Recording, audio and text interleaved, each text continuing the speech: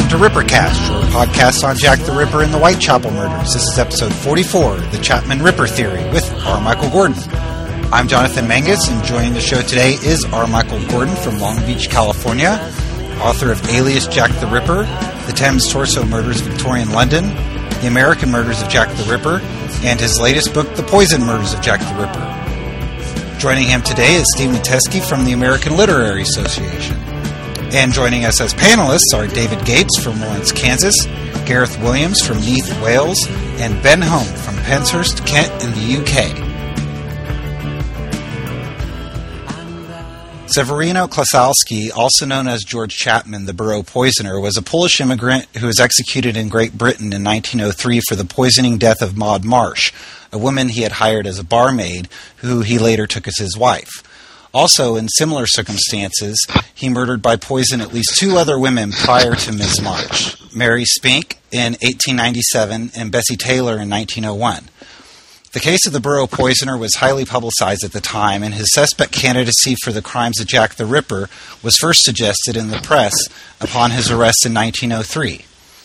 In an article in the Pall Mall Gazette on March 24, 1903, Frederick Aberline, the chief detective during the Whitechapel murder investigation, was asked about this possibility that George Chapman and Jack the Ripper were one and the same.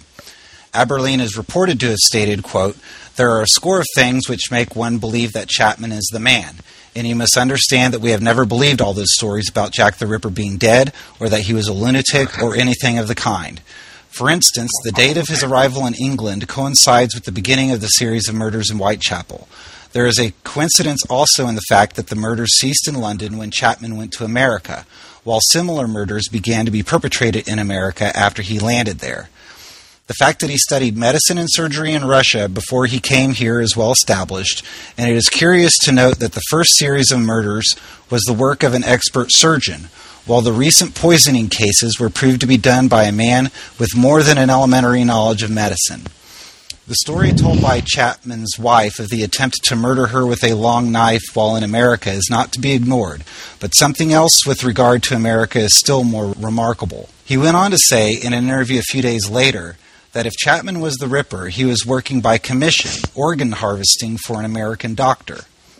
Many elements of Aberline's theory on George Chapman, the date of his arrival in London coinciding with the Ripper murders, the murders ceasing when he went to America, and then similar crimes committed in the U.S., have been explored in the books of R. Michael Gordon. And so we'll be discussing these points, many of them considered debatable by students of the case, as well as other aspects about the likelihood of George Chapman being Jack the Ripper. R. Michael Gordon, welcome to the show. Thank you. Good afternoon, everyone. Good evening. I'll first ask you the standard question special guests are asked.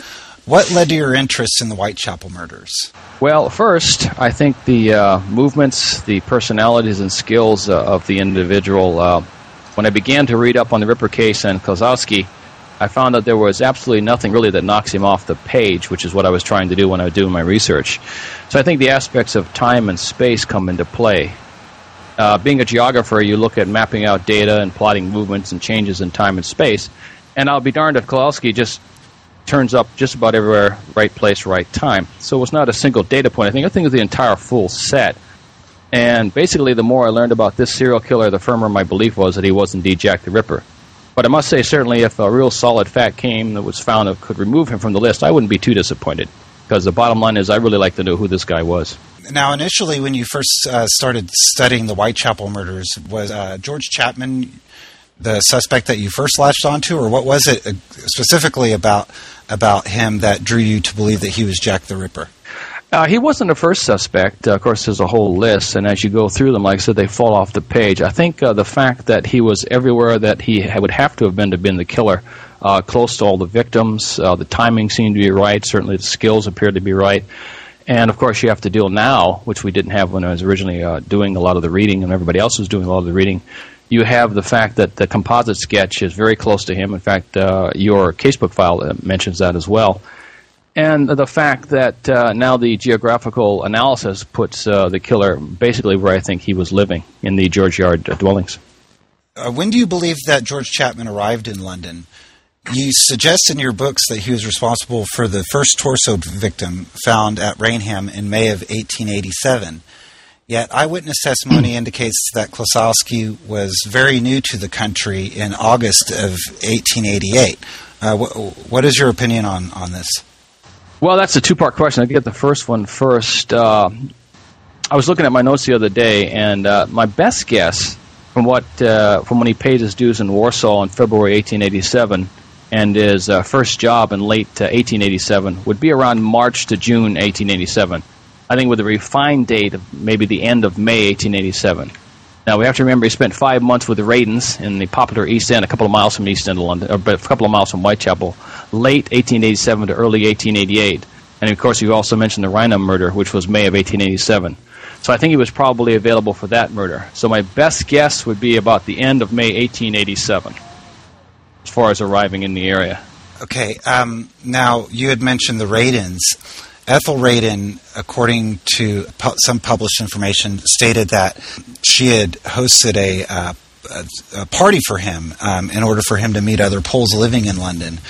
And she suggests that this occurred on the night that Martha Tabram was murdered, the 7th of August, 1888. And she describes Chapman as being new to London at this party.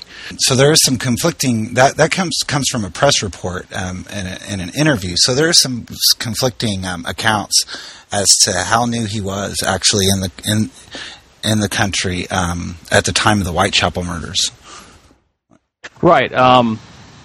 I don't think that Klosowski's newness is really a point. I mean, having read about his history and personality, I really just think the opposite. He was a supremely confident serial killer in new areas and new situations.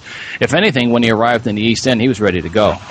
Now, as for the general question of likelihood, I don't think that really plays a part for either person long-lived or new to the area as far as killing anyone. Anybody can just take a knife to someone. We also need to remember that the murders began only after he arrived in the East End. So one does not need, I think, to be in the area too long, generally become familiar with the area. He was known, of course, for walking around the area long nights. So I wouldn't dismiss him or any suspect, really, based on how short period of time or long period of time they were in the area. I think that might be just a little bit of a red herring. As for Mrs. Radin, that's an interesting comment there. I hadn't heard that before, but I would say that we're probably having her interviewed years later. And memories being what they are, we can probably take it either way on that one. Right, it was years later. This was an article by Norman Hastings, originally published in Thompson's Weekly News on the 21st of June, 1930. Really? Yes. Interviewing Ethel Radin. One of the great legacies, if you like, of the Chapman case is that, or Klosowski, is that they found a number of papers on his possession after his arrest, right. Which, amongst other things, detail his brief biography, give us some idea of his movements whilst he was in Poland, and the extent of his medical training, which we may come on to a bit later. But also amongst that bundle of documents was a passport that had been granted to him on the 13th of November, I tell you, it was the 24th of November, 1886. And that passport was valid until the 13th of November, 1887. Now, that doesn't actually say when he left Poland, of course, but he did have a valid passport on him, which he kept, which would have given him passage out of Poland right up until the end of 1887. I was just wondering whether, Gordon, you had any views on that, whether it sheds any light on your May 1887 date for his arrival in London. Yeah, this is Michael. Yeah, it really did, because when I saw that time frame, it kind of gave you a package of time that he could have moved out of Poland, like you said. So I think that's a very good observation. It really does say that if he was using laws, which we know that he didn't particularly pay attention to them, but if he was using a passport to move around, that would be a viable point. He could not have arrived later than that if we're talking about a real passport and real movement. So yeah, I did take a look at that. I think I mentioned that also in one of the books, and I agree with you. Yes, that would have been a time frame. Well, another interesting thing. Thank you for that, Michael. At the time, I seem to have read somewhere, but I wish I could remember my source. It was actually cheaper to travel from continental Europe to America and back again than it was to travel to London direct. So I just wonder whether he'd taken a detour via New York in the first instance before he landed in London. But that's just a kind of an idle observation on my part. That would be interesting to see his name on another ship's manifest. That would be very interesting. He did mention he was there before. I think all our efforts are kind of focused on when he landed in London, and it's quite possible that, like a number of other immigrants, he might have taken a somewhat circuitous route before he got there. Well, I kind of took a circuitous route to come to America myself, so I understand that. David, were you going to say something? Well, I was just wondering, isn't that passport for transportation in and out of Poland or through Poland specifically? It may not be that we're looking at a document that was generated for external travel. That's a good question. Indeed. But bear in mind the Kingdom of Poland then would have encompassed parts of what we know as Russia and Germany today. So, I was wondering if anybody in the group knows if that passport still exists and we have access to it. I do not. It may well exist. I have tried in the National Archives in London to get hold of all this stuff, but they sent me back a quote for £580. Good grief. So I might have to head on down there, and do some photocopying.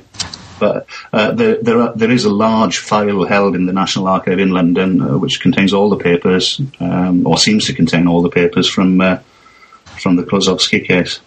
That's in the queue? Yeah, I'll let you know. Right.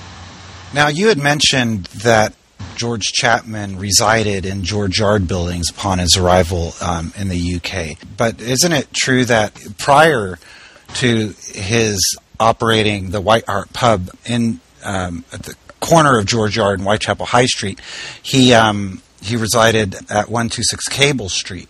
Possibly during the Martha Tabram murder, he was actually working for Radine at the West India Dock Roads, residing in Cable Street rather than the George Yard buildings. I know there's some question as to whether George Chapman had ever really resided in George Yard, as opposed to just operating the pub on the corner. Right. This is Michael. That was the White Hart pub, correct? Correct. Right. This is a very good question, and it's one that needs to be well debated. I think first it must be said that the Ripper murders and possibly the pre-Ripper stabbing attacks did not begin until Kozlowski was in the East End of London, and also the murders ended when he's known to left the area in April 1891. And I think one of the things we need to look at are the police sources and the newspaper reports taken from the police sources. Now, there's a vague one, as I recall. I've got some notes here from Sergeant Benjamin Charles. He wrote a book called Lost London. I'm sure everybody's familiar with that. And the quote is, Chapman lived in a Whitechapel where he carried on a hairdresser's business and sort of dive under a public house at the corner of George Yard and Whitechapel Street. And I believe they're referring to as 1890 on that. But I don't think that the 1890 date precludes him being there earlier. I think since he was a traveling barber or a floating barber, I guess I've heard two different ways of saying it, he could have been there several times. But the two areas I really looked at as far as being him living in the George Yard dwelling, the first one, I think, is Detective Arthur Neal. And Neal, of course, investigated Kozlowski, Chapman, for his 1903 murder trial. While he was writing his 1932 memoirs, he quoted, Kozlowski got a job at the barber shop in High Street, Whitechapel. He is right on the scene of the atrocities during the whole period. And the second one I'm looking at, to put it down, is the Daily Chronicle report, which is March 23rd, 1903. And the quote in the paper is, the police have found that at the time of the first two murders, Kozlowski was undoubtedly occupying a lodging in George Yard, Whitechapel. I think it has been sufficiently shown by officers familiar with this serial killer and the case that Kozlowski is right in the middle of the Ripper's killing ground, and really no post-period writer, myself included, can really honestly remove him from the George Yard dwellings during at least the first two Ripper murders, and no one can remove him from the East End of London during the entire series. So I think Detective Neal's investigation shows clearly that Kozlowski had daily access to really each and every victim in the series. Now, I think the other thing that people are looking at as far as putting our man Chapman in 126 Cable Street is the 1889 Kelly's Office Directory of London. I'm sure everybody's familiar with that one. And that actually puts him there in 1889. Now, if these directories are anything like the ones they do these days, you put the directory together at the end of the year for the next year. So I would say, just personally, and this is just a gut feeling, I don't have any data on it, but my gut feeling would be that they produced that document late in 1888 for use in 1889. So really, when you look at it, the Radins put him in Popular East End from 1887 to the early 1888.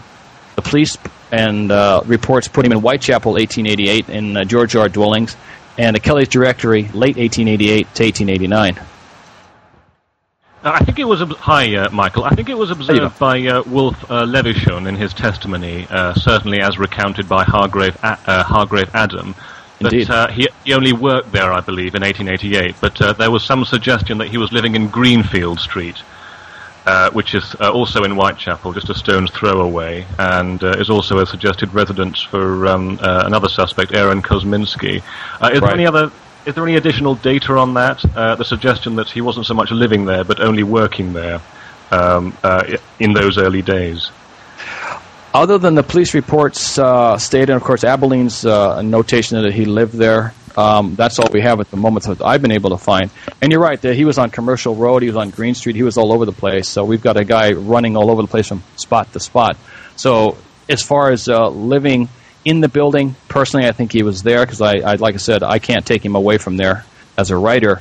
But as an individual who's reading the area, he's bouncing all over the East End of London, but he's bouncing around in Whitechapel, Spitalfields, St. George and East, so he's near the victims wherever you find him.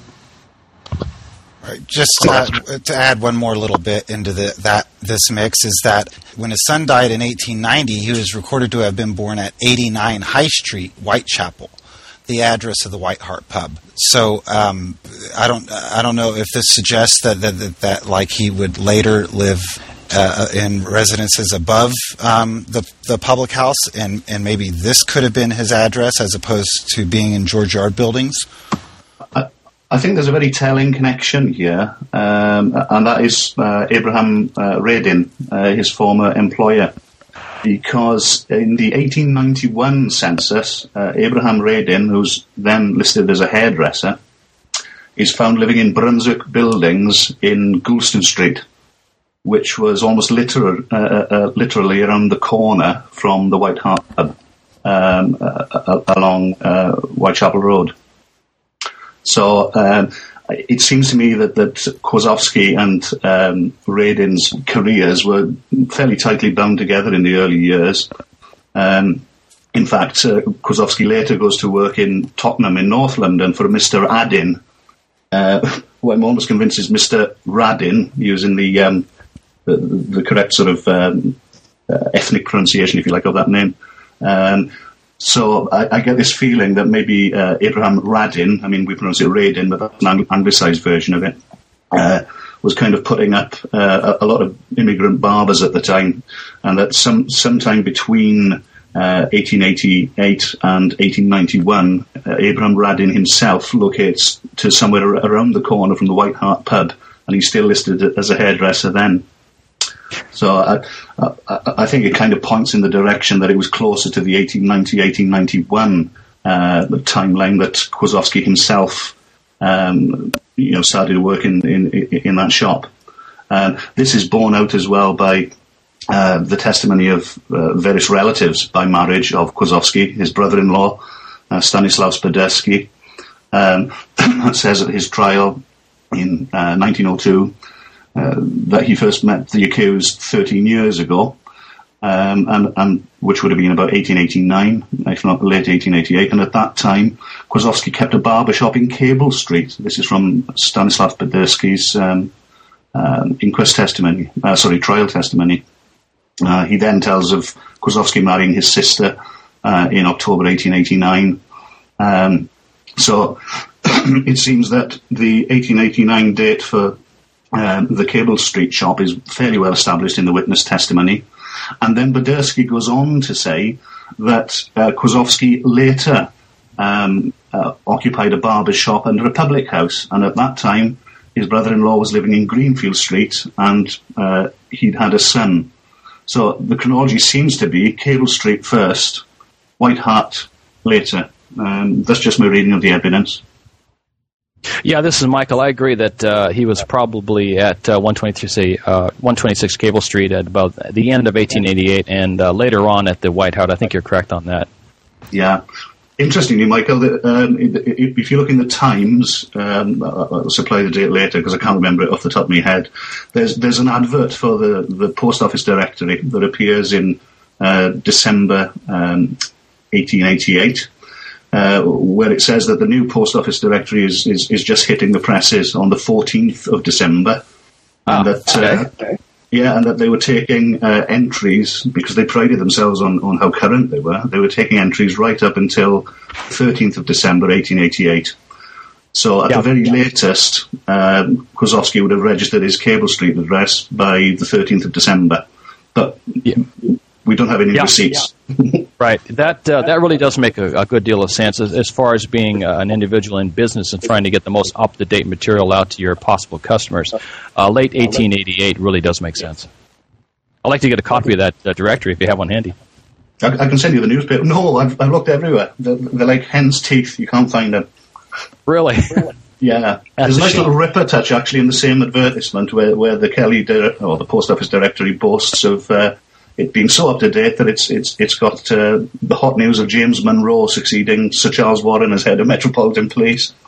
So that's good. That's very good. Now let's discuss the murder of Martha Tabram, whether he resided in George Yard buildings or not. You have an interesting theory behind her death. Can you kind of explain to our listeners what that is? Yeah, certainly. This, I believe, is really a unique murder in the series, obviously not for the victim. But I think when you look at the murder objectively and don't try to sort of force it into some kind of a box, you do see, at least I do, a composite of events or two separate events divided by some period of time. I think we see two weapons used on the victim. We have a right-handed attack, a left-handed attack, and we see a victim in what appears to be two different positions. I think we also see two different crime scenes. But as far as for explanation, I'm beginning at, say, 3:30 in the morning. We have George Crow. The gentleman's worked hard. He's returning to his rooms. He spots what he thinks is a homeless person sleeping on the first-floor landing, which unfortunately at the time was not unusual for the East End, so he pretty much ignores it. But he did not see an unusual body position, and he did not slip in a pool of blood. He just went to his rooms. And I think the doctor's report makes Tabram dead by this time at about 2:30 a.m., so he's looking at a dead body. And my personal feelings is if he would have noticed there was a person there anyway, he certainly would have noticed a very strange body position. Then we move on to the second portion of it. About an hour and 15 minutes later, it's about 4:45 a.m. John Sanders Reeves, the gentleman, leaves his rooms to go to work. Now, he sees the body. Apparently, it's a little bit better lighting. Slips in a pool of blood. He's shocked. He goes and finds the officer. The body has the clothes pushed up, exposing the lower half. Two things are noted. If you look at the photograph of Martha Tabram, she has Clint's, well, not in the photograph, she has Clint's fist, though, Clint's hands in the report, and very neatly combed hair. So there was no struggle. She was killed very fast. So my guess is that the blow to the heart did it. I think the bottom line is, my theory at least, Jack came across the body, used his knife on her body, and I think he found her dead. Now, unfortunately, the clothes would have told us a great deal about that. So I think this was the death that showed the killer the longer blade knife was the way to go. My question for the group is, does anybody recall reading a clothing report? Is there anyone out there who knows that there's some clothing that was discussed or noted about on Martha Tabram? Because I haven't heard any reports on the clothing. That would have told us a great deal of when the wounds, if you had one wound to the heart with a large knife, maybe 4 or 5 from a penknife, and she's not moving, he may have gone and taken the clothes up then, and then you'd know when the attacks was occurring. Yeah. Just out of interest, Michael, if Jack the Ripper found Martha Tabram dead, does that mean you feel that the soldiers got to her first, or did she die for some other reason, sort of some ailment, perhaps? No, I do think that the report that a soldier was possibly the murderer is pretty viable at this point, because again, you have two different hands, you have two different weapons, two different angles. So I think she probably was murdered by a soldier for being a prostitute or whatever reason, and just left there. I think Jack, if he was involved, and I think he was, basically came across a woman he thought he could use, and she was already dead. And maybe that's the reason why he put so many wounds in, because he was an angry person at that point. It's interesting you should mention an ailment there, actually, Ben, because one often overlooked feature about Martha Tabram is that she was said to suffer from fits when she'd consumed alcohol. Oh, that's right.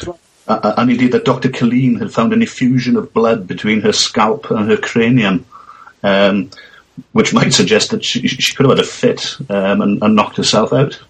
That's right, and it was observed that the heart was rather fatty. I mean, I'm not sure what the physiological implications are of that, but she might like Chapman. She may have been on death's door anyway.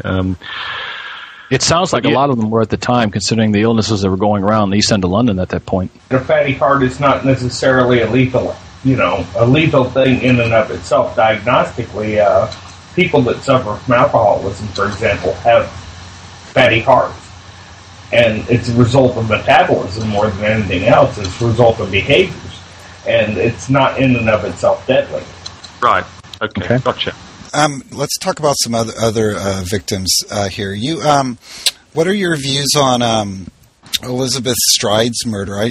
You have written that you believe that she was possibly killed by mistaking for Elizabeth Long. And you also connect Elizabeth Long to Annie Chapman. Can you kind of explain to us your theory behind what role Elizabeth Long played in this? This is a very interesting question because I think it goes really to the mind of the killer. If the killer was aware of a possible witness, that of course being Elizabeth Long, and he was keeping track of it as many serial killers do, then we may have viewed Long, I think, as a potential threat. A description of a man is one thing, but pointing him out in a court of law is quite another. Now, having said that, and knowing that Jack was at the very least familiar with some of the local prostitutes, he may very well have known one nicknamed Long Liz, and I think Long Liz is pretty close to Elizabeth Long. And he may not have known Stride's real name, but a tall, blonde woman would have been hard to miss in the east end of London. She did live on Flower and Dean Street near a barbershop, I might add. So, he could very well have even done up her hair. And if her or any one of the victims knew him as their hairdresser, they probably would have gone out with him on a foggy street. As to the murder, we see what appears to be a simple murder, if that can be called a simple murder, with really no possibility of any body parts being removed. So I think she was targeted because the killer thought she knew something. After her murder, he went on the hunt, of course, for his real kill of the day. And if memory serves, as I recall, she turned down one or two possible clients in order to meet someone near Dutsfield Yard. So she had a meeting. So she seems to have known her killer, and it may have led to her death. Does anyone want to make a comment about that? Certainly I agree wholeheartedly that serial killers will often keep appraised of investigative progress. Right. It's quite an interesting coincidence, isn't it? Liz Long and Long Liz. It's what are the odds of that? To me, really, it's quite striking that it's that close. And like I say, if you're going to make a mistake, that might have been a mistake he made. Now, is there any actual evidence that Elizabeth Long was a prostitute? I don't recall reading anything that positively stated that Mrs. Long was a prostitute. She certainly could have been one, and she probably was familiar with them in the neighborhood. And in that, she may have known Annie Chapman. She was, of course, still living with her husband. I would not be surprised, though. She may have been a casual prostitute. But again, I don't recall that giving as her occupation. I don't know if anyone in the group remembers that, but I really don't recall Mrs. Long being stated as being a prostitute. I mean, I forget what her occupation was. I mean, quite often if someone is referred to as a laundress or a seamstress... Seamstress, right. That's very often a euphemism for prostitution, but that's not always the case. And I think Liz Long was married. Again, that needn't mean anything, but... right. But like you're saying, I never really gotten any information that she said specifically police reports saying that she was ever arrested for prostitution. That's possibility, of course. Go ahead. Go ahead. Well, I was thinking one of the questions that was submitted is, do you believe Elizabeth Long knew Annie Chapman? And to be honest with you, I don't really know. I think that she could have known her as a passing acquaintance, though. But that would not have necessarily been necessary for her to remember the woman she saw with the shabby, genteel gentleman in front of 29 Hanbury Street. So I don't think that's necessary for a positive identification. Okay.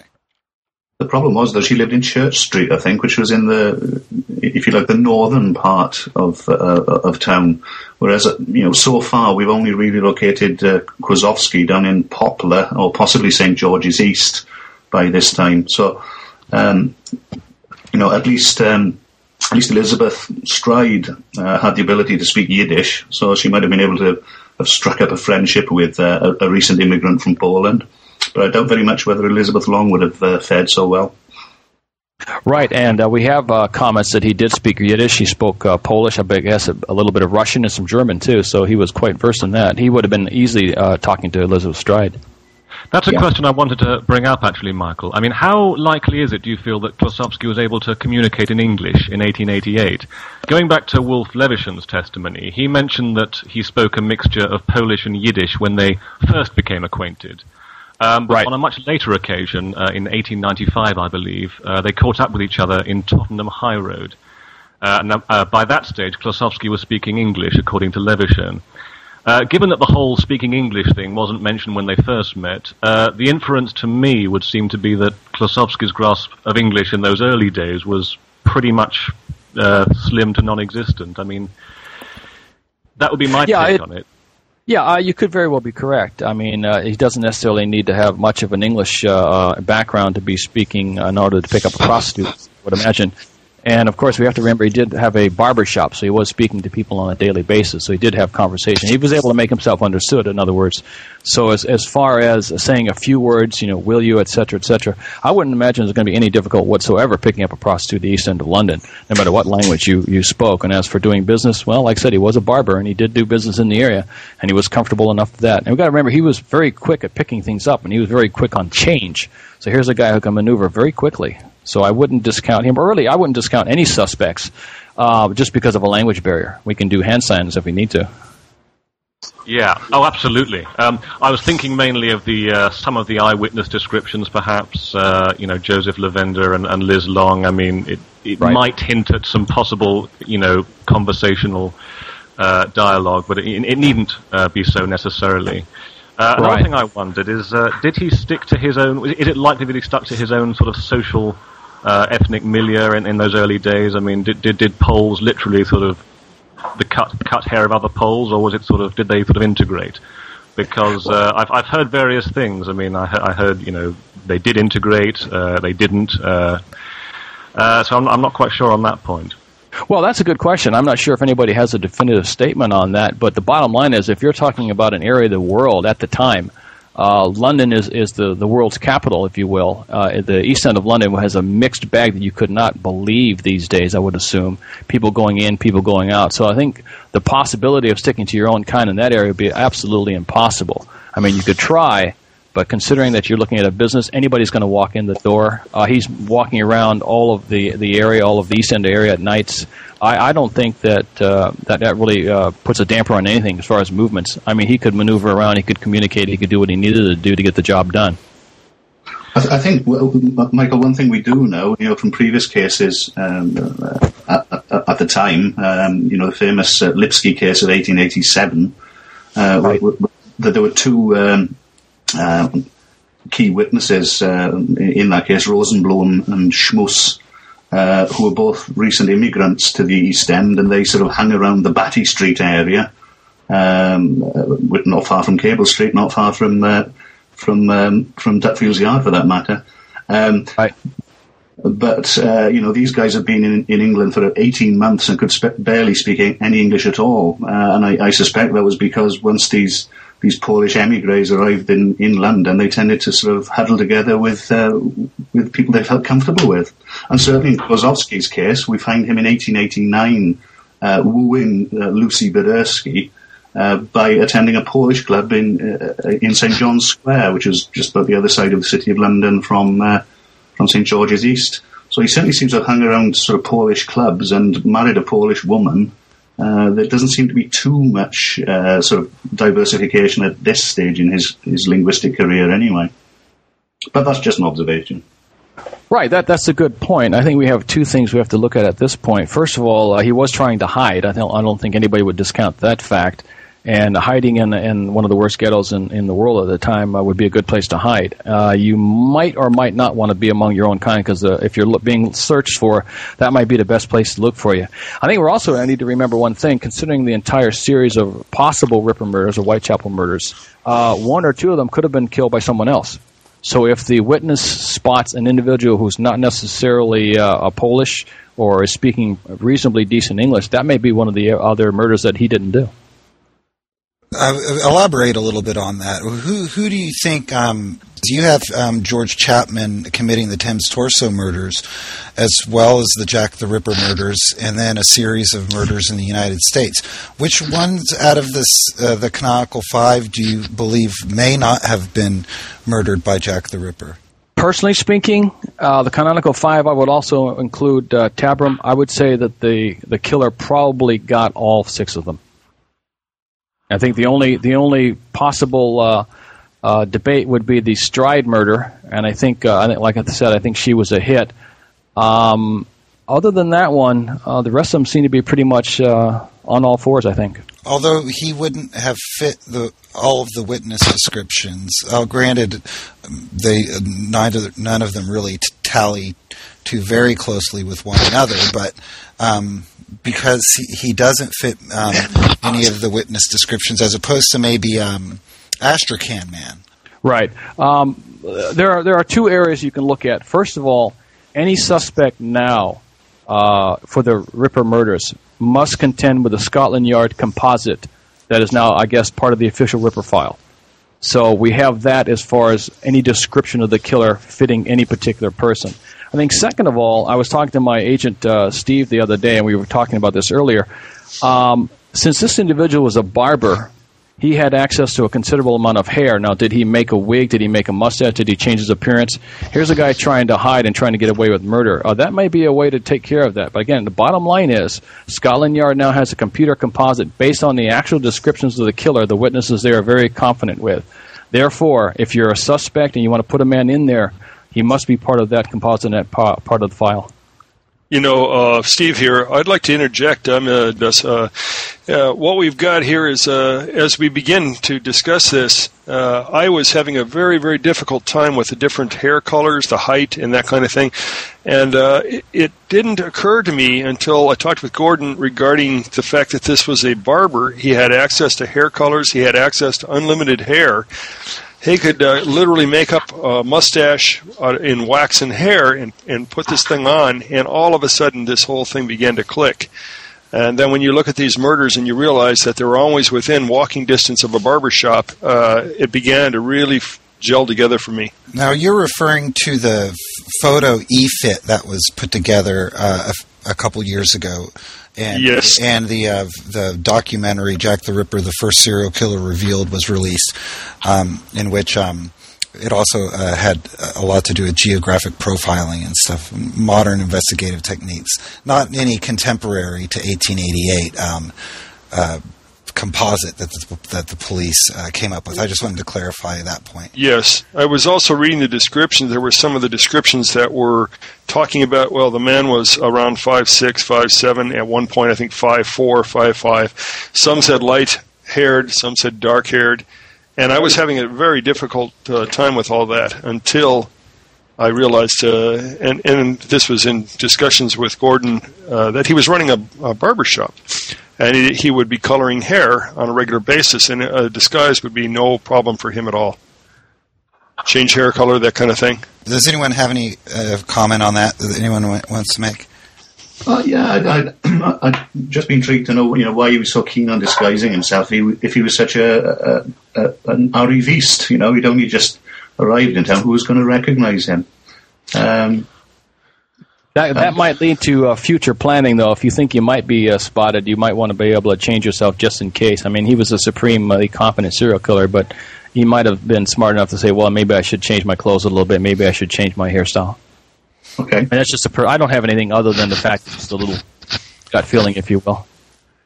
I do want to address the Thames Torso murders in that it seems to be, and we'll talk about the change of MO, because that's one of the hottest topics when it comes to George Chapman, as you know. But first, let's touch on the Thames Torso murders, in that there's been recent evidence uncovered by researcher Deborah Arif, who joined us on a prior podcast specifically about the Torso murders, that some of the Torso murders show signs of being maybe a botched abortion.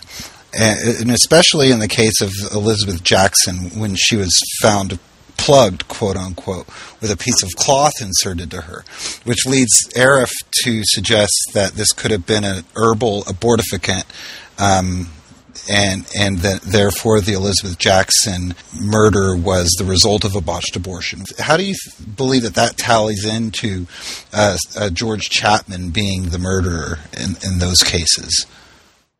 Actually, we spoke a little earlier about this, and I do believe that's a distinct possibility because you have, I think, personally, having looked at those cases, I think a different reason, a different motive for those killings.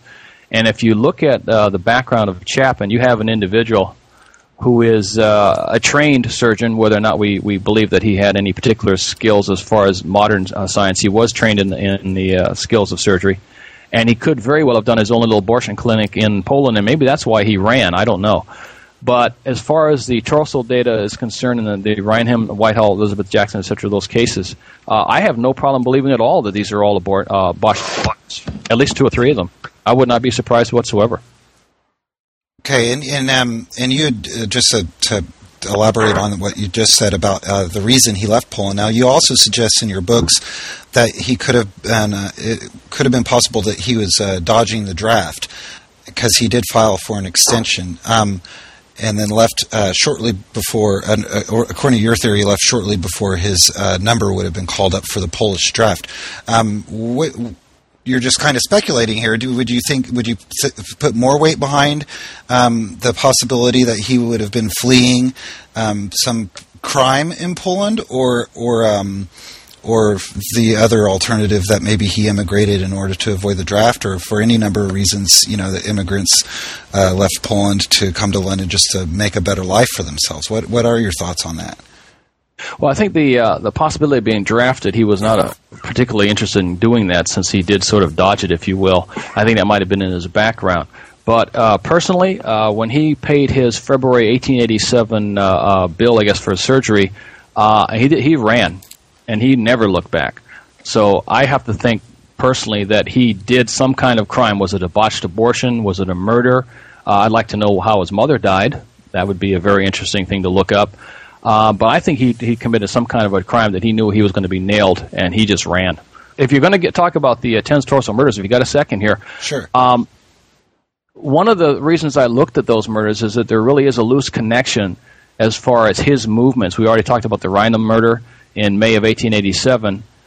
If you look at it, the killer appears to be moving towards London based upon where and when the body parts are showing up. So I think this one is a pretty loose fit. We have the Whitehall torso murder. Kozlowski is definitely verified to be in the east end of London at the time, so there's really no problem there. Elizabeth Jackson, he's still there. He's again in town. But I think the most critical murder of the Thames torso murders is the Pynchon Street torso, because we have a murder, it's September 1889. He's moved to 126 Cable Street. And I think, as we know, the torso was found across the street and across the tracks from Kozlowski's new home and business. At the time, Kozlowski's Polish wife, quote, disappears, close quote. At the same time, the torso shows up right inside of his business. And it's buried in a sealed container of alcohol. We can get DNA. I think if we can match the DNA to his late Polish wife, we may solve that entire series. I mean, that's key to the entire series right there. I guess I'd say I'm not as clued up, I'm sorry to say, on the torso murders. But isn't the observation about the crucial observation about the Pynchon Street torso that it could have been brought in from anywhere, as opposed to the Whitechapel, the canonical 5, which obviously were committed on site, where they were found. Well, she could have been killed anywhere, but again, these murders seem to follow our friend around town here. And it's sort of like you have to ask how many bodies show up across the track from the place you moved to. And my concern, especially at the time. Go ahead. My concern would be if he arrived in England with a fully formed lethal pathology, that there would be symptoms of that.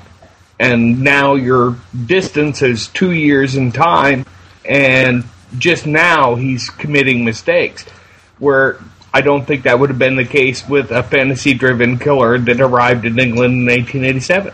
Well, I think we may be looking at two different reasons for the murders. I think the torso murders are probably botched abortions, unless you're talking about his wife, and he may have tried to make her look like that. Again, this is just a personal opinion, but as far as the Ripper murders, I don't think the reason for the Ripper murders were the same as the torso murders.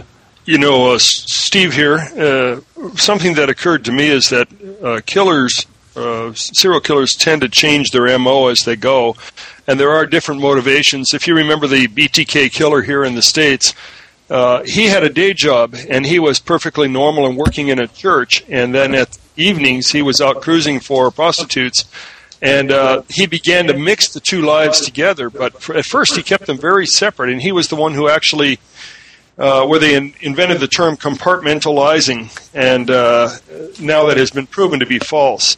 They can keep it separate for a while, but eventually the two do run together, and I do believe that this torso murder series was another avenue of his life, and this fellow that was operating as a slasher evenings actually might have had a respectable profession during the day of performing abortions. It's quite interesting to observe about the Raider and the Raider and Ridgway, who also led these kind of double lives. You know, the employee and the husband at home, and the killer, you know, at night in the evening. You know, when they were employed in kind of non-murderous activity, it wasn't abortions, it wasn't butchery, it wasn't anything to do with cutting.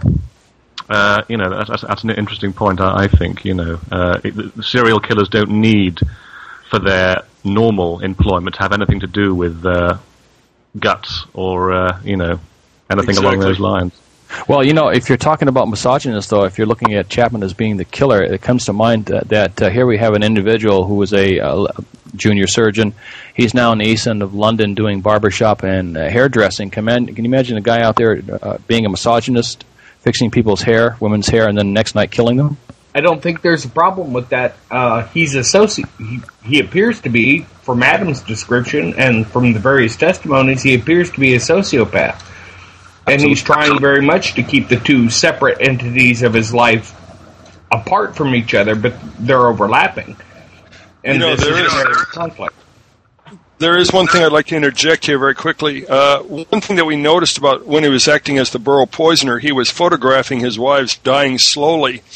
And if he enjoyed being in the middle of the kill that much and actually watching these people suffer, why not also be doing their hair, and then the next night, you know, he's planning to do an attack? It's the same MO, same behavior.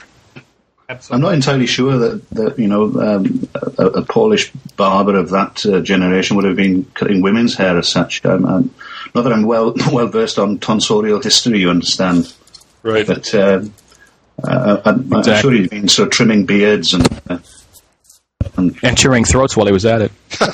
Yeah. Close shave there. Now, one of, as I kind of mentioned earlier, one of the main arguments that you see against George Chapman's candidacy as Jack the Ripper is the change in MO. No one believes that someone who picked up the knife and did what he did to these victims would then, a few years later, become a poisoner, of a domestic poisoner. Can you tell us a little bit of your thoughts on that argument that we see all the time? Right. That's a very good question. Your question was, well, after the sabbatical, did he change from a blitz disembowelment of strangers to poisoning of wives? Right. That's a very good question. I don't think anyone can definitively answer that authoritatively about any serial killer. Certainly I can't. With that said, we can look at his attempts to purchase poison in early 1888. That's Wolf Levinson. We mentioned him before, just before the Ripper murders. If he's trying to purchase poison in 1888 from trial testimony, he wanted to kill women then. He didn't get the poison at the time. So perhaps he later returned to a method he preferred with poison. May also have simply been that too much for him and too bloody. Maybe he had what he wanted. He did not need to murder anyone anymore in that way. Maybe he just preferred to make the killing last longer with the poison. Steve, my agent here, talked about the photographs being taken. That would have definitely been souvenirs. So we can speculate on reasons forever. But as far as the MOs changing, you talk about changing MOs. The FBI Serial Killer Task Force definitively says that they do change their MOs, and I think he did change his. Maybe he's getting older. And it comes to mind that he may very well have been experimenting with how he could like to kill people. So I don't think we can really rule anything out on that point. I don't think the MO of a serial killer can definitively be one way. And I think we're really focusing too much on the fact that he's convicted of one Burrow poisoner murder, and we always focus on that. We forget that here's an individual as a young man from the age of 14 trained as a surgeon. Now, despite what our opinions of how good a surgeon was back then, the bottom line is when he was an early man, he cut up bodies as part of his surgical training. So he was good with a knife. All the documents state he was good with a knife. Jack apparently was good with a knife. So I think the Burrow poisoner, we focus way too much on that and not enough on the fact he did have a blade. And he was a serial killer. I think just on that point, Michael, the surgical training. I mean, here we've got a pimply adolescent in a small village or a small town at least, which was at Zwolle in Poland, working to a local doctor, a local Jewish doctor called Moshko Rappaport. Right. The population of Zwolle around about the time is difficult to ascertain because the Nazis, destroyed great swathes of Polish history amongst great swathes of Polish people and others.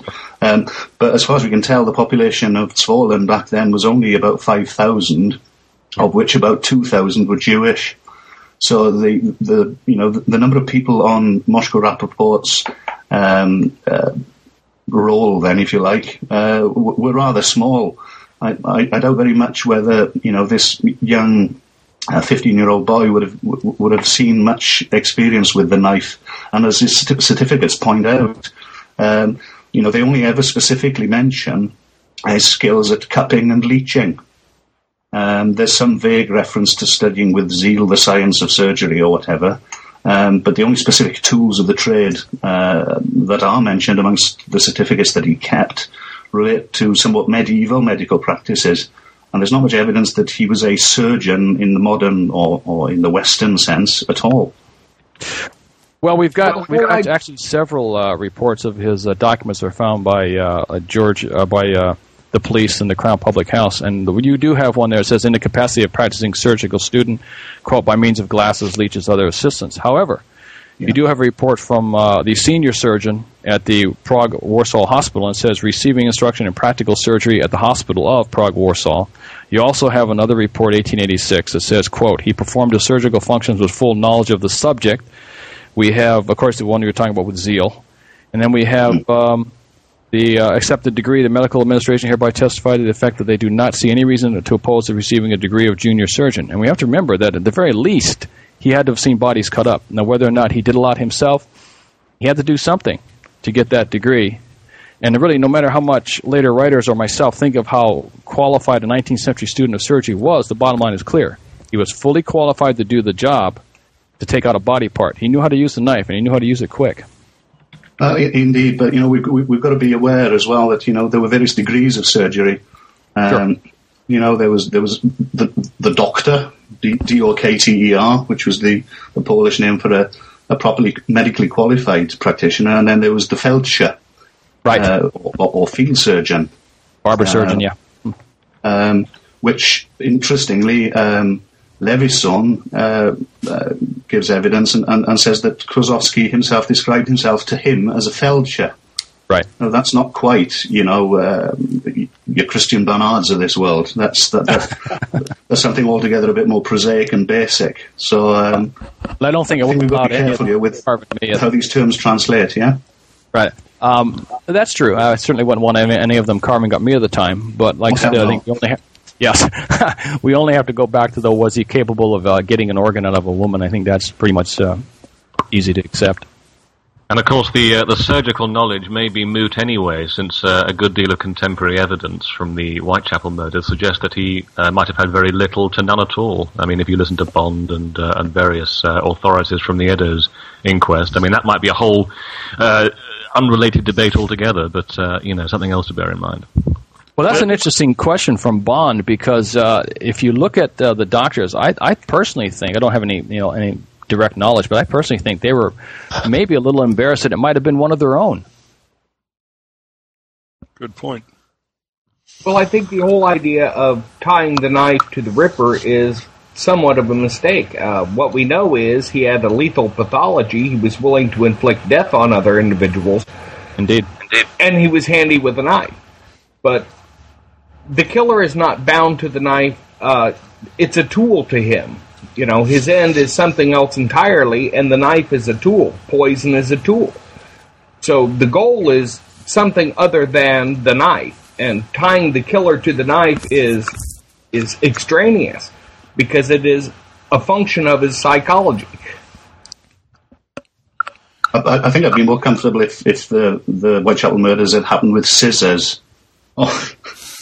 I like the analogy to the psychological aspect. I think really when we've got the composite sketch going on, geographic profile, I think if you're going to push the case a little farther, I think we would need to continue with a detailed medical evaluation of the injuries, not the mutilation, but the injuries that were taking body parts out, and nailed on any skills a killer may have. If we've got an individual out there who's a practicing surgeon and has some historical knowledge about the East End of London, knows the Ripper murders, the analysis of what it would take to take out body part A or body part B, I think would be very instructive.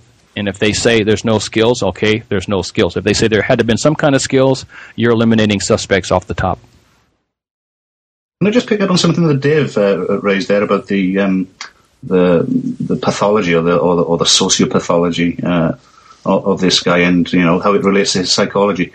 Would Michael or anyone else have any observations on how this explosive, literally visceral method of killing, literally getting your hands dirty sort of killing, morphs into this almost meek poisoning, almost a decade down the line? Well, absolutely, because he viewed it as a better method.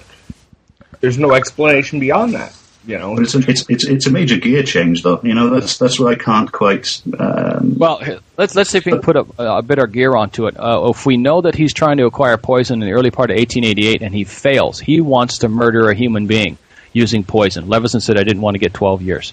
So obviously he's trying to. Yeah. So he tried to poison people. Sorry, Michael, just on that point, Levinson actually doesn't give a date for that. He just says he asked me to get him some medicine once, and he said. Right. So we don't know that was in 1888.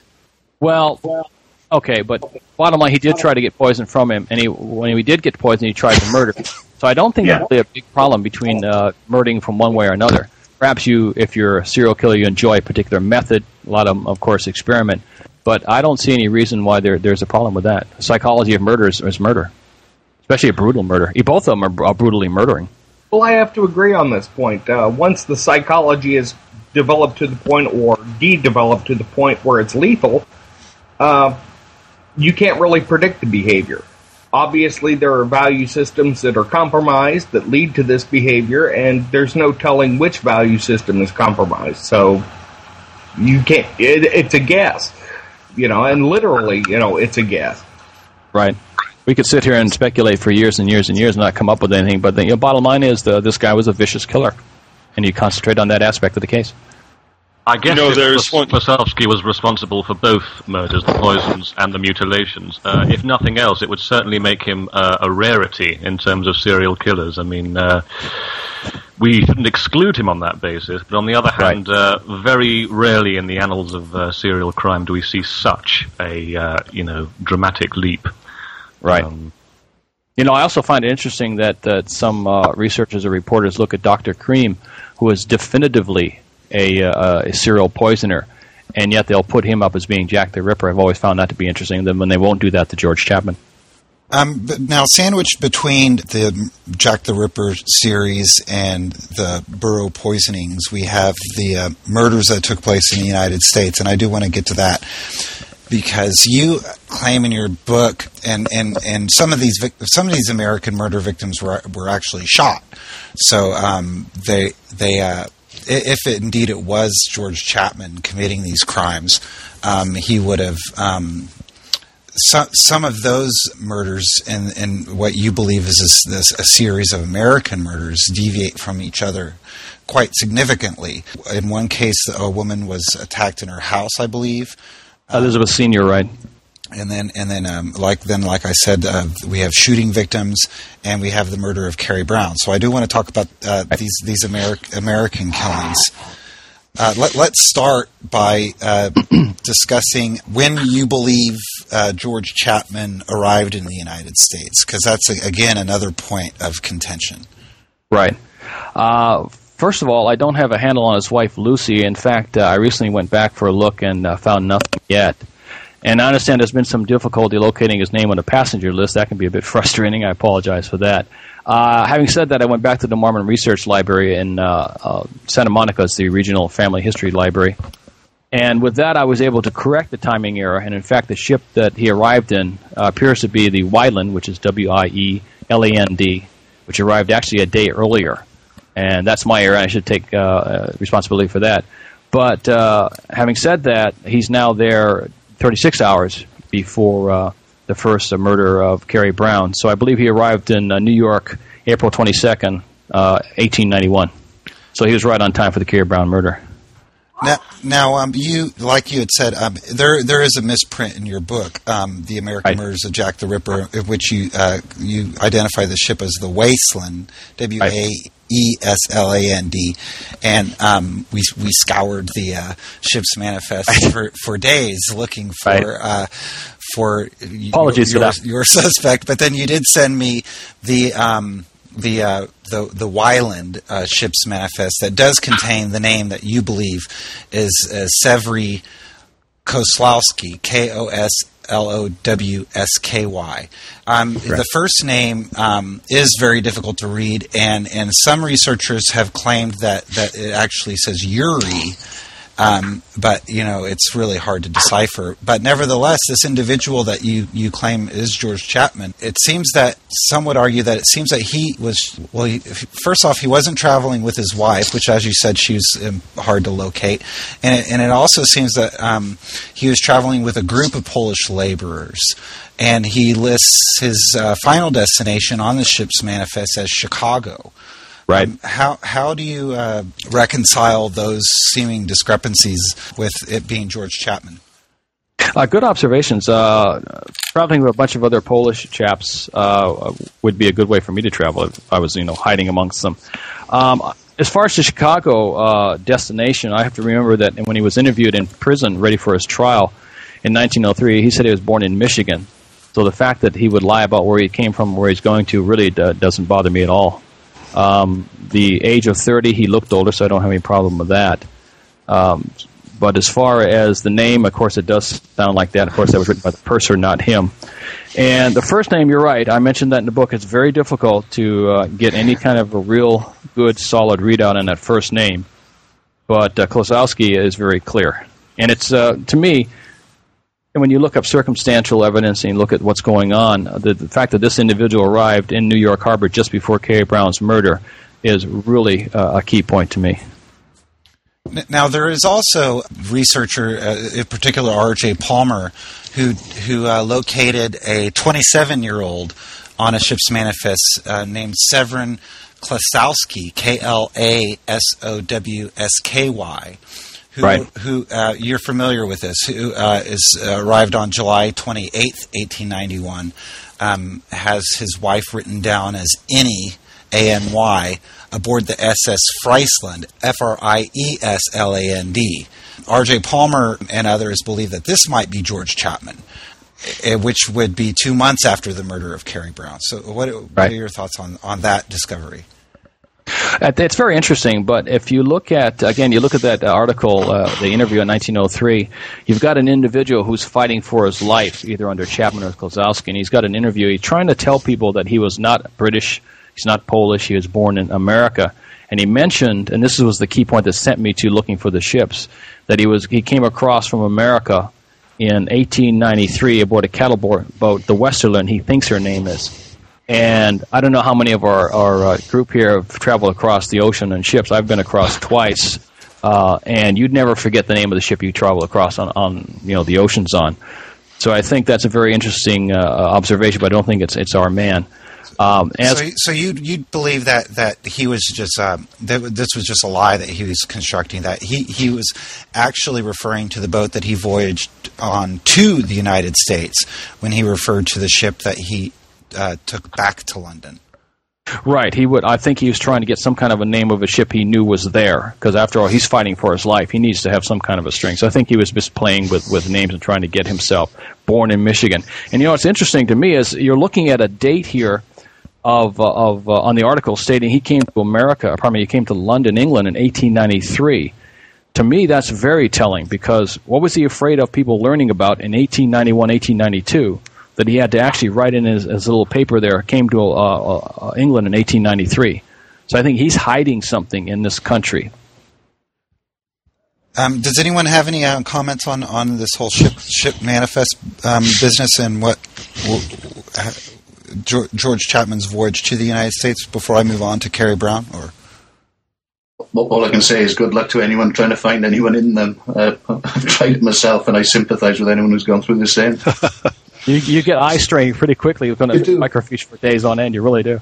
Yeah, but you get to know a hell of a lot of people. You know, that's the good thing. Say again?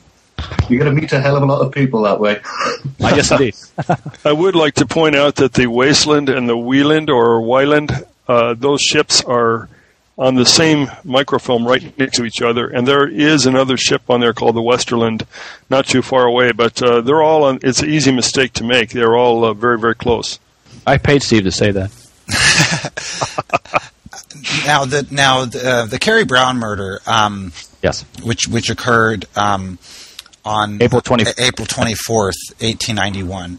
Right. The witness description of the murderer in that case is described as a man of about 32 to 35 years of age, 5 feet 8.5 to 5 feet 9 inches tall, light complexion and slim build, a long sharp nose, light-colored hair, and a heavy blonde mustache, thought to be a German. And in your book, The American Murders of Jack the Ripper, you state that the description of the murderer of Carrie Brown is, quote, practically a word picture of Severin Klosowski.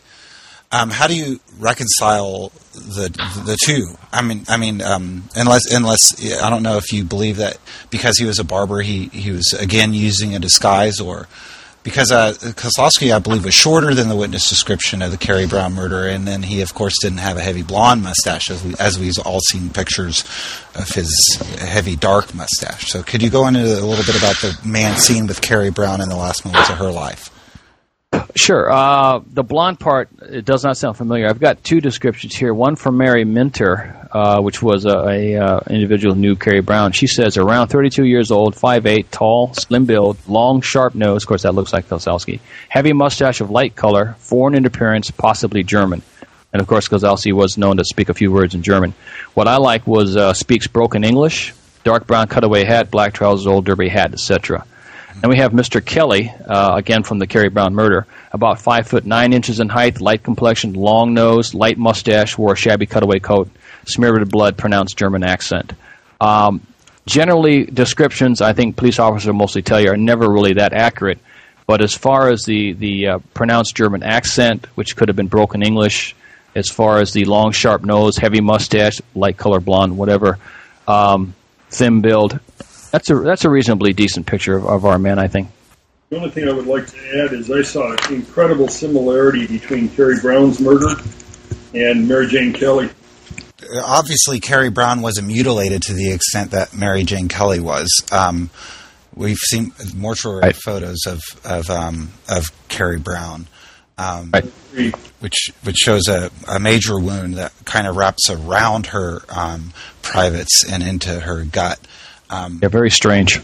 I think Aberline may have led us slightly astray there when he says that the American murders resembled the London one so much. That's and obviously, as you point out yourself, John, that's not really the case.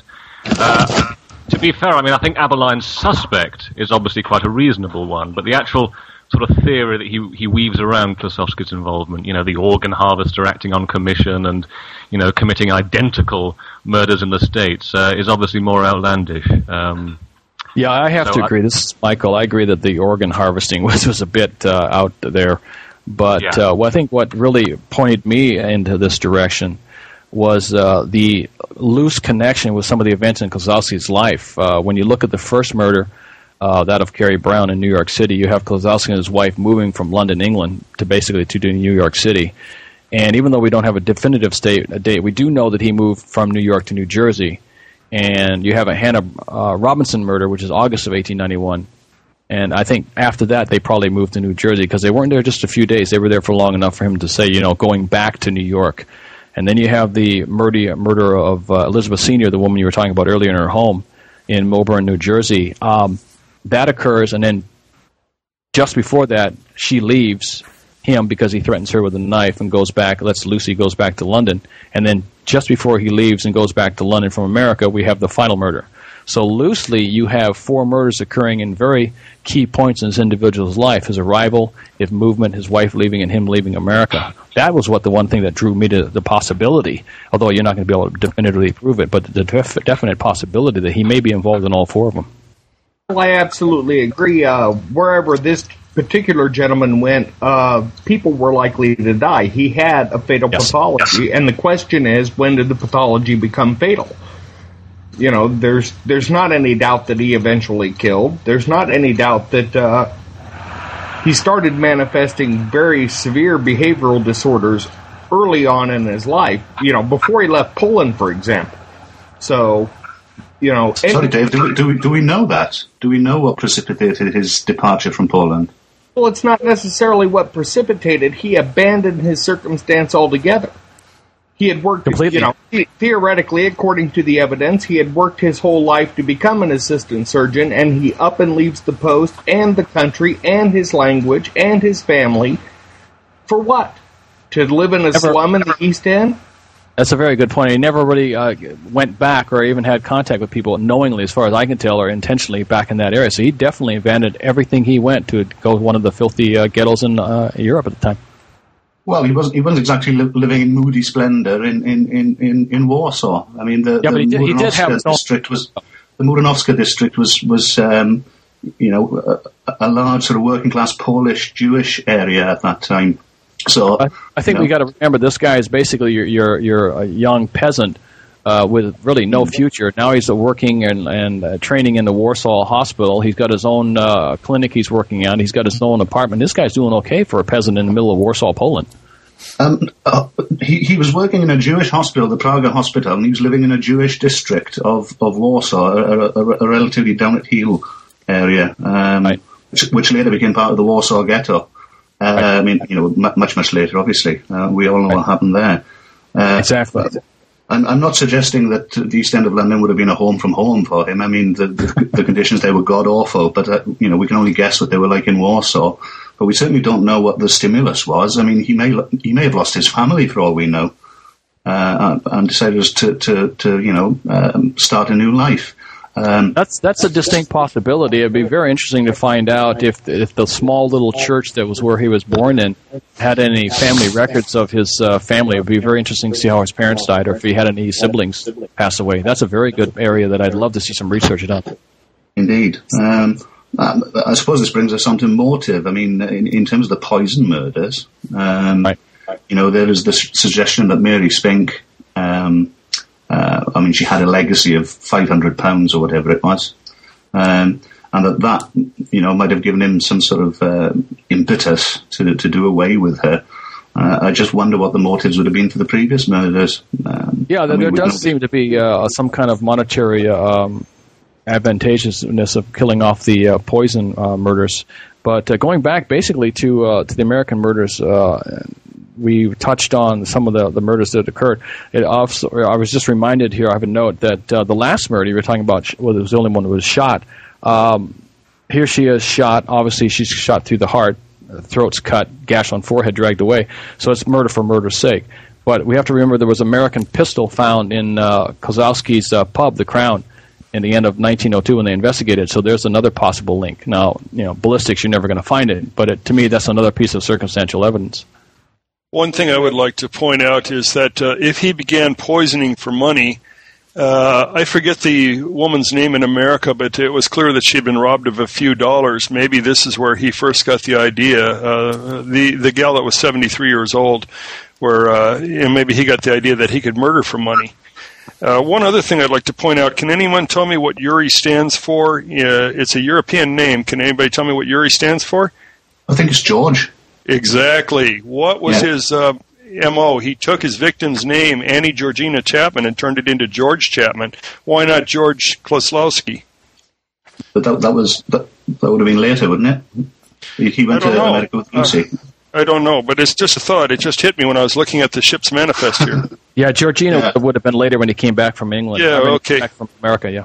Now, okay, that's a thought. I do want to discuss your contention that that George Chapman took his name from one of his Ripper victims. You continually mention in your books the possibility that the Annie Chapman with which George Chapman lived after his return to London in 1892 may have been Annie Georgina Chapman, the daughter of the Ripper victim. Right. You state that it's in most of your books, and including the most recent one, The Poison Murders, where you say, although it is yet to be proven, the Annie Chapman who moved in with Klosowski could very well have been the daughter of Ripper victim Annie Chapman.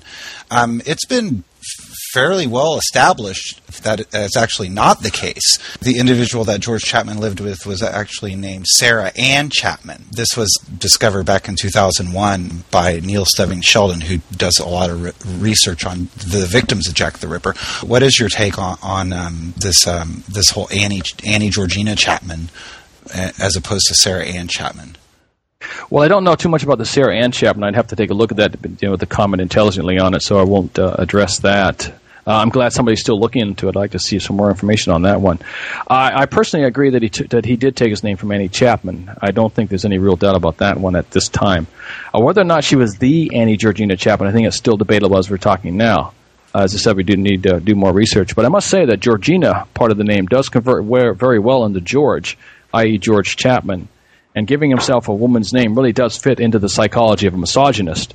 It has a lot to do with self-hate, and if anyone ever had a deep-seated hate, that would be Chapman/Klosowski. So I wouldn't be surprised. But if there's a definitive statement that proves that she was not there, I have no problem with that at all. Okay. Just to source my material, Neil Stebbings Sheldon came out with a series of pamphlets on the victims of Jack the Ripper. He first talked about this connection that you allege in the 2001 pamphlet about Annie Chapman, in which he does name the woman who lived with George Chapman as Sarah Ann Chapman. And then he repeated it in his Catherine Eddowes pamphlet that came out in 2003, and it is in his new book, which is still available. Those early pamphlets are now out of print, but his current book is The Victims of Jack the Ripper, in which he reprints all of these pamphlets that he has came out with over the years. So it's sourced in there. I'll definitely like to take a look at it. Okay. Now, I do want to... I think if you're really going to... The one thing you need to do if you're going to be looking at anything as far as the Ripper murders of George Chapman, you certainly have to keep a complete open mind. Anything that pops up is definitely helping us along the road. I don't think you can be tied to any particular aspect of either the case or the suspects. Right. One thing I did want to talk about, we had mentioned Aberline earlier and his comments in the Pall Mall Gazette. He had also, in the H.L. Adam book, we get the comment that Godley provided Adam, in which Aberline was supposedly said upon the arrest of George Chapman that you've caught Jack the Ripper at last. Right. And authors such as Paul Begg and others, and in the A to Z, have kind of argued against this occurring, or at least as Adam states in his book, because Aberline himself suggests that he first started drawing the connection between George Chapman and Jack the Ripper upon hearing the opening statements in the court proceedings against Chapman, not when he was first arrested. But nevertheless, there was a press report that surfaced here recently from 1946 in Reynolds News that actually says that it was George Chapman himself who said, "You've got Jack the Ripper at last." This came out on the 15th of September 1946 as one of 3 points of argument in favor of George Chapman as the Ripper. It says that when he was arrested, he is alleged to have said, "You've got Jack the Ripper at last," meaning Chapman says that. Right. Now, is that a possibility that maybe the information that Aberline provided to, or that Godley provided to Adam could be some kind of a misquote, or H.L. Adam was kind of confused on that count? What are your views on that? That's a fascinating question. It really is. The first time I've heard that second part. That's always a possibility. I mean, the gentleman was old at the time. He may have misspoke, or that maybe Adam got it incorrectly. He was basically editing the book Trial of George Chapman at the time. And, of course, he says that one of his key sources was Inspector George Godley. I really wouldn't know. It's the first time I've ever heard that, but it's a fascinating piece of information. I would think that if Chapman actually bragged and said, "You've got George Chapman, you've got Jack the Ripper at last," that might have made headline news. Right. He seems out of character because he was denying his own identity, wasn't he, throughout his trial? Oh yeah. He was condemned to death, and he still wouldn't admit being Severino Kozlowski. No. So I would find that very difficult to believe. It'd be fascinating. I mean, I'd love to see it, but I can't really say at this point that I believe it. Right. I kind of, it's probably an error in this press report, but it does read... it's interesting. That the theory that George Chapman was the Ripper had many adherents, including the late Sir Edward Carson, who 15 years later appeared for the Crown when Chapman was indicted for the murder of a girl who he had been living with as his wife. Chapman was found guilty and hanged. The suggestion that he was the Ripper was based on 3 facts apart from his extremely evil nature. These facts are: 1, when he was arrested, he is allegedly to have said, "You've got Jack the Ripper at last." So, and then it goes on from there. But it is very interesting. It really is. It very is. And that's really one of the reasons, really, why this is such a fascinating case. Even though you go along, things keep popping up. Now, Aberline, we can kind of cite as being I guess there was articles in the Pall Mall Gazette prior to Aberline's comments about George Chapman that kind of got the reporter to go and interview him. But we've seen that Aberline at the same time wavers on. He gives contradicting statements about whether or not the police officials knew who Jack the Ripper was. What's everyone's opinion on Aberline's credibility here? You had mentioned it earlier about how we can dismiss the organ harvesting scenario that Aberline proposes, but what is right? How much weight should we give Aberline's opinion? I don't really know how much weight you can give his opinion because obviously he's not here to test it out. But I think the only thing we can say about Inspector George Frederick Aberline is he believed that George Chapman Skozlowski was Jack the Ripper. I think that's about as far as we can go. And we have to remember also that he continued to investigate the crime for years. In fact, when the Pall Mall Gazette reporter, I forget what his name was, went to him in, I believe, Bournemouth, England, my adopted hometown, I might add, in England, to interview him, he was surrounded by notes that he'd been investigating for years. And I'd love to get my hands on some of the notes. Apparently, he interviewed Lucy Bagerski / Kozlowski. He interviewed other people. So he kept track of this case for many years. And my question is to the group here is whether or not they know or have heard where those files are, because that's got to be a fascinating case study he's got. If only we did, Michael. Pardon me? If only we did. Yes. But, as you say, things keep surfacing all the time. I mean, I guess one of the things that, one criticism we could levy at Aberline in this context, and you touched on it there, was that he allegedly interviewed Lucy Baderski, who said that Severin had been, wandering the streets late at night during the Whitechapel murders. But Lucy Baderski didn't actually meet him until the summer of 1889. 89, yeah. So the fact that Aberline sort of feels the need to resort to this myth making kind of sheds a slightly dodgy light on the rest of his comments. Well, Indeed, it does, but I think, I'm sorry? No, I was just going to say, it does seem like Aberline was, to a large extent, relying on either memory or sort of rather faulty press sources. For example, he talks about the American murders being identical, and he talks about Jack the Ripper being a sort of expert physician, whereas, obviously we know that other medical experts from the time had wildly contrasting views on that. So they certainly did. They lead you astray quite often. Yeah, exactly. Whereas Aberline seemed to have sort of nailed his colours to certain particular masts. Right. Most notably that of Wynne Baxter, who was talking about this organ harvester who was acting on a commission, and all the way back in the wake of the Chapman murder. So he seemed to be sort of a bit of an adherent to that theory, if you like. Yeah, he does, and to be honest with you, I think he probably tied himself psychologically to the case. I think it bothered him for the rest of his life. I mean, I have no doubt that he was definitely trying to find a way to tag somebody with this murder before he passed away. And I don't think we can lay any blame necessarily at his feet, because we all suffer from a degree of what's called linkage blindness, where we tend to associate crimes of the knife with Jack the Ripper. We all suffer from it, and he suffered from it too. And now we know it's a modern phenomenon. We can describe the phenomenon, but there's no reason to believe it didn't exist in antiquity, and he was following the same behavior that, quite frankly, even experienced ripperologists still fall victim to. Yes, indeed. Now, you had sent me a list of questions, Gordon, and one of the things that you suggest we should discuss is whether the police missed anything that could have identified George Chapman as a possible suspect.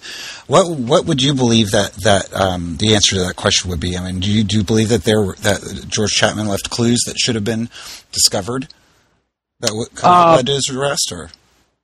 There might have been. I mean, there are things that they could have done. Perhaps do a card file. Interviews might have been easier to source.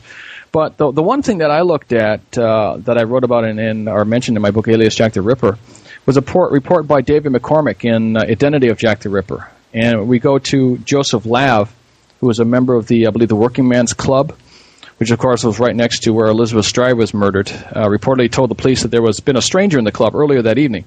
Now, he described the man as pretending to be a Polish barber. Lav has said thought that the man was, of course, Russian, and he was living in George Yard. Now, this is, to me, a very good description of Kozlowski.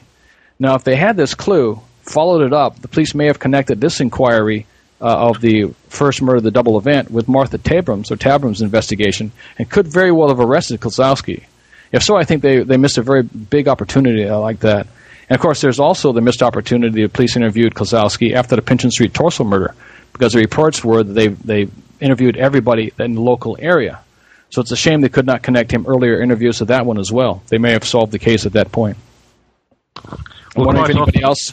Pardon me? Well, quite often, serial killers do get interviewed, but they slip through the net. I mean, possibly in the wake of the Pynchon Street, Kozlowski could have been interviewed, and sure. And there was simply no evidence or no reason to think that he had any involvement.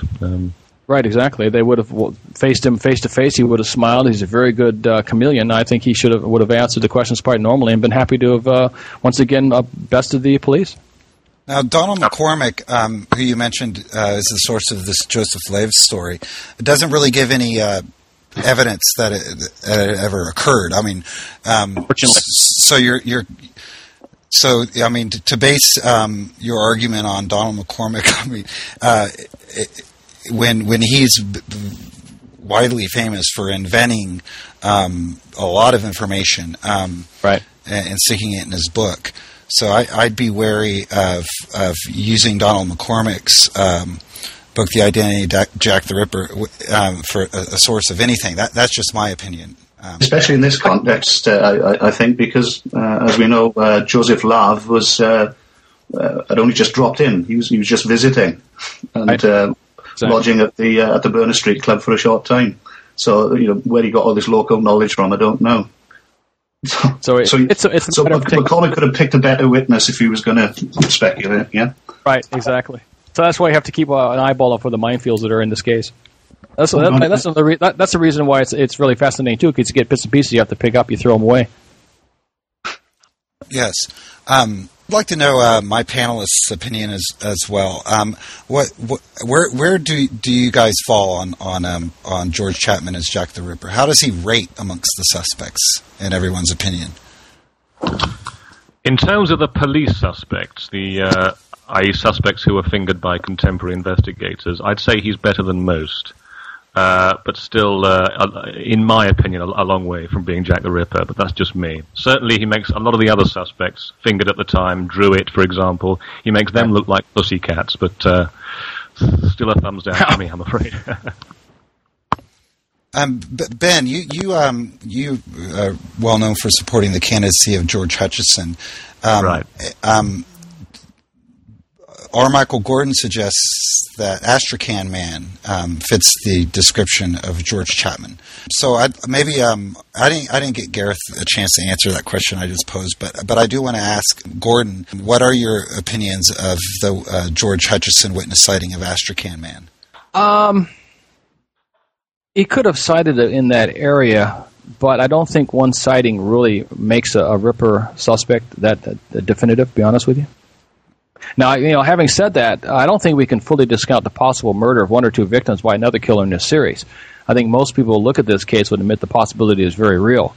But at that point, it becomes more of a guessing game. Any of them could have murdered one or two.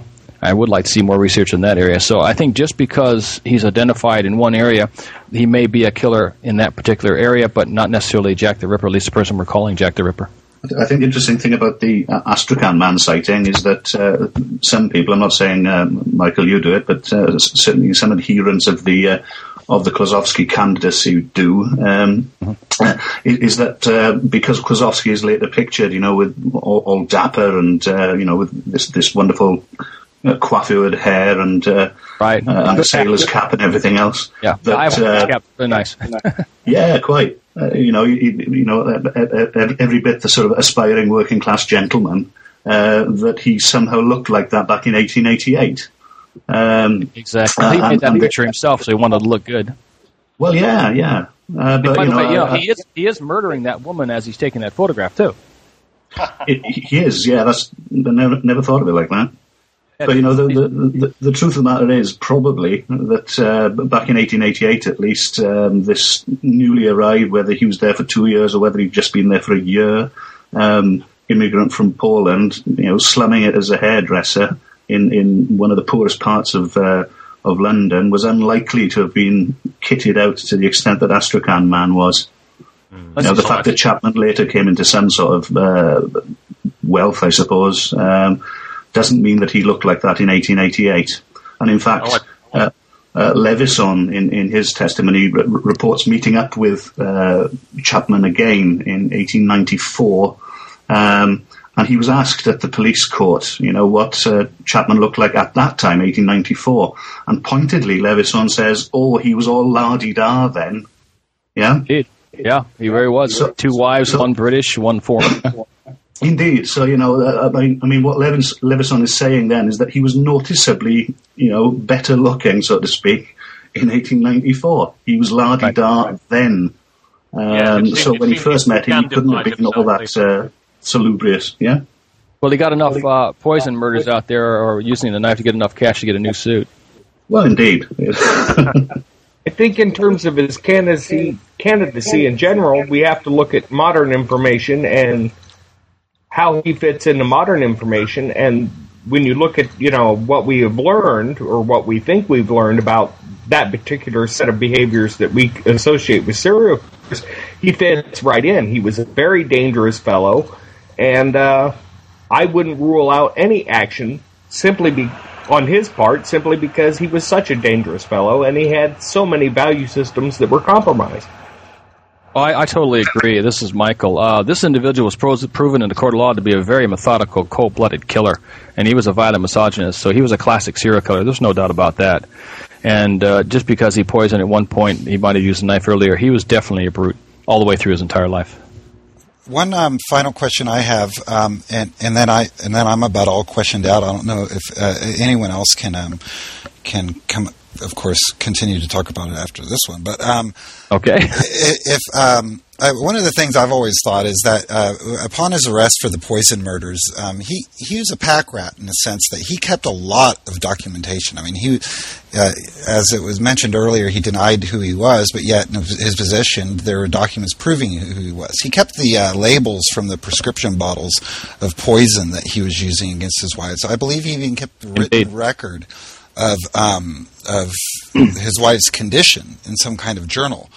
Well, he also kept the cards from the funerals, the bills for the undertaker, et cetera, et cetera. Hey, he was a pack rat, all right.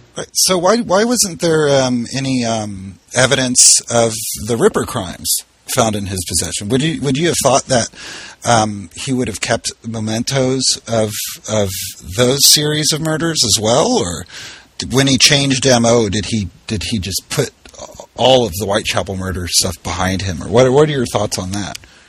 That is go ahead. State. Sorry, go ahead, Michael. First, you. I'm sorry. Yeah, that's a very good question. I've thought about that myself. And if you look at a serial killer, as far as we can tell, if he's a collector, either he's collecting photographs or he's collecting body parts, etc., you don't necessarily have to have them within grabbing distance or touching. You just have to know that they're near. And that's one of the reasons why I've just recently written again to the London archaeological group that went in there and did a dig because the facade of the Crown Public House is still there, so is the small backyard, and so is the basement. Personally, the reason I think they didn't find anything on the Ripper murders is I think the evidence is still there. I think it's in the wall somewhere, or maybe in the basement in an area that was patched. But I think we also have to remember that there's a distinct possibility that the list of material found in the public house may have been a black bag. It may have been a knife that the Black Museum still has and doesn't talk about it. Because if you go back to 1952, you've got a series on the radio called The Black Museum with Orson Welles.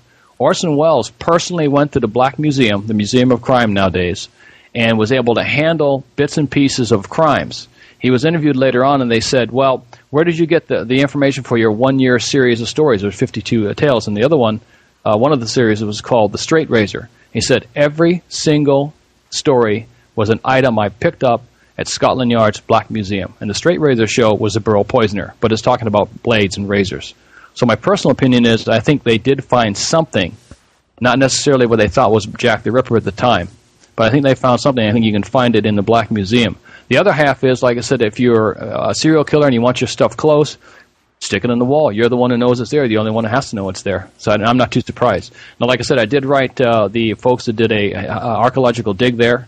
I'm going to see if we get a response back from them. I know they took some photographs. We'll see what they say. I wouldn't mind seeing some Scotland Yard tape go up there right now and do a search of the backyard and the facade and the downstairs walls of the basement. They may find something. They may saw it just right on the spot right there.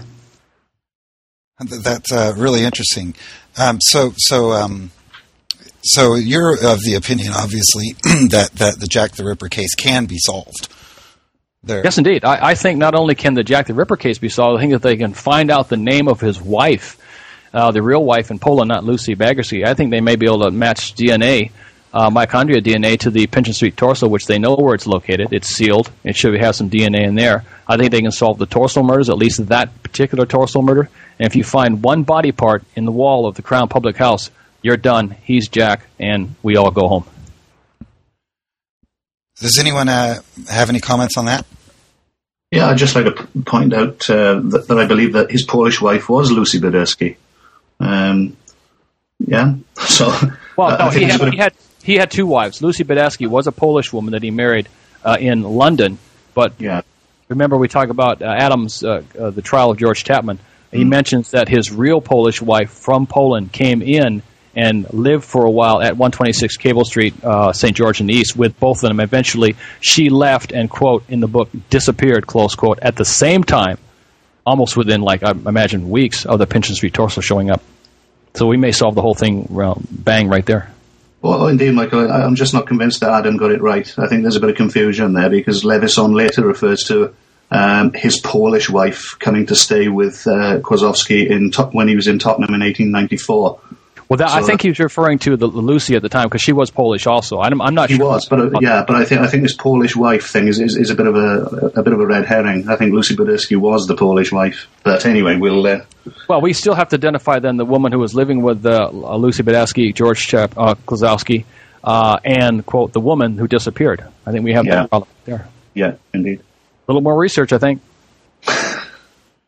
Okay, does anyone else have any final questions or comments that you'd like to ask Mr. Gordon and Michael? Did we cover pretty much everything you would have liked to discuss today? Or pretty much. I think we pretty much attacked George pretty definitively. We got down to pretty much everything I wanted to talk about. I think that the one thing I did want to say that taking a very hard look, there really is no fact or circumstantial piece of evidence which really definitively rules him out. And certainly when looked at objectively, as much as said for him holding the mantle of Jack the Ripper, there really is nothing even closer to ruling him out totally. As police officers, some of them did seem to rule him in.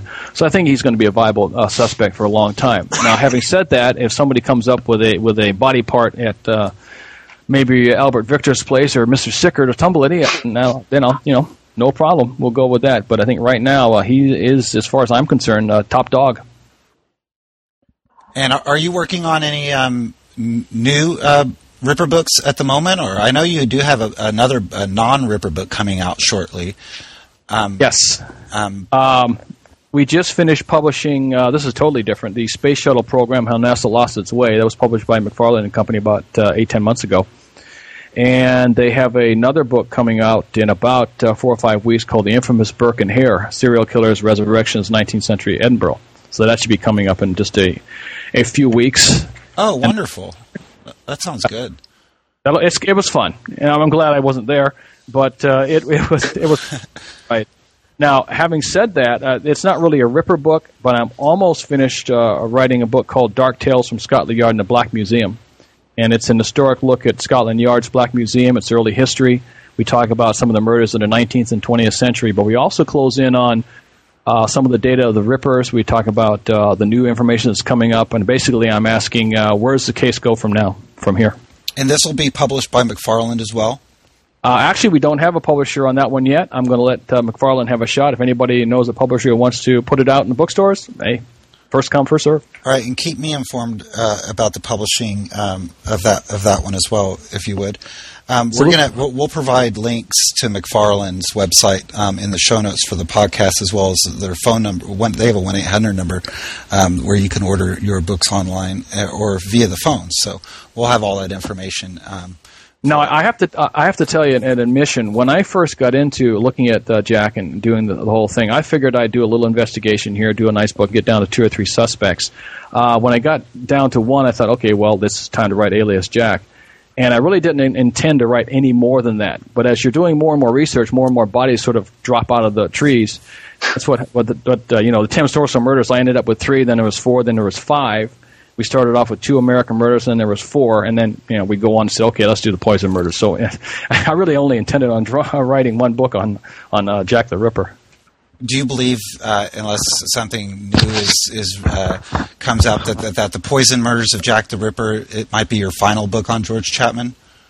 Unless something critical comes up that changes all aspects, I think that's probably going to be it. Now, having said that, if I get a chance to visit England and say hello to some of you folks over there and go back to Bournemouth, where I lived for a while, and visit Poland, I would like to do some research early and perhaps maybe do something on before he was possibly Jack. Other than that, I don't see anything new unless Scotland Yard stand up and says, hey, it was Jack. It was George Chapman. And it's time to make a movie. All right. Well, does anyone else have any final questions or comments before we call this a podcast?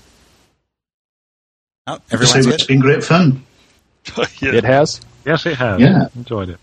Well, I must say, I thank everybody. It was really enjoyable for me, too. Okay. And go buy a book. Yes, thank you very much, R. Michael Gordon, for being our guest today. My pleasure. And that was Rippercast, episode 44, The Chapman Ripper Theory, with R. Michael Gordon. I want to again thank R. Michael Gordon for being our guest on the show today, as well as Steve Mateski, Ben Holm, Gareth Williams, and David Gates. Our podcast is available on the website www.casebook.org/podcast or in the iTunes Music Store's podcast section, keyword Rippercast or Jack the Ripper. We will be taking the next 3 weeks off, and so we probably want to record another Rippercast episode until the beginning of May. But I want to thank everybody for listening, and we'll see you next month.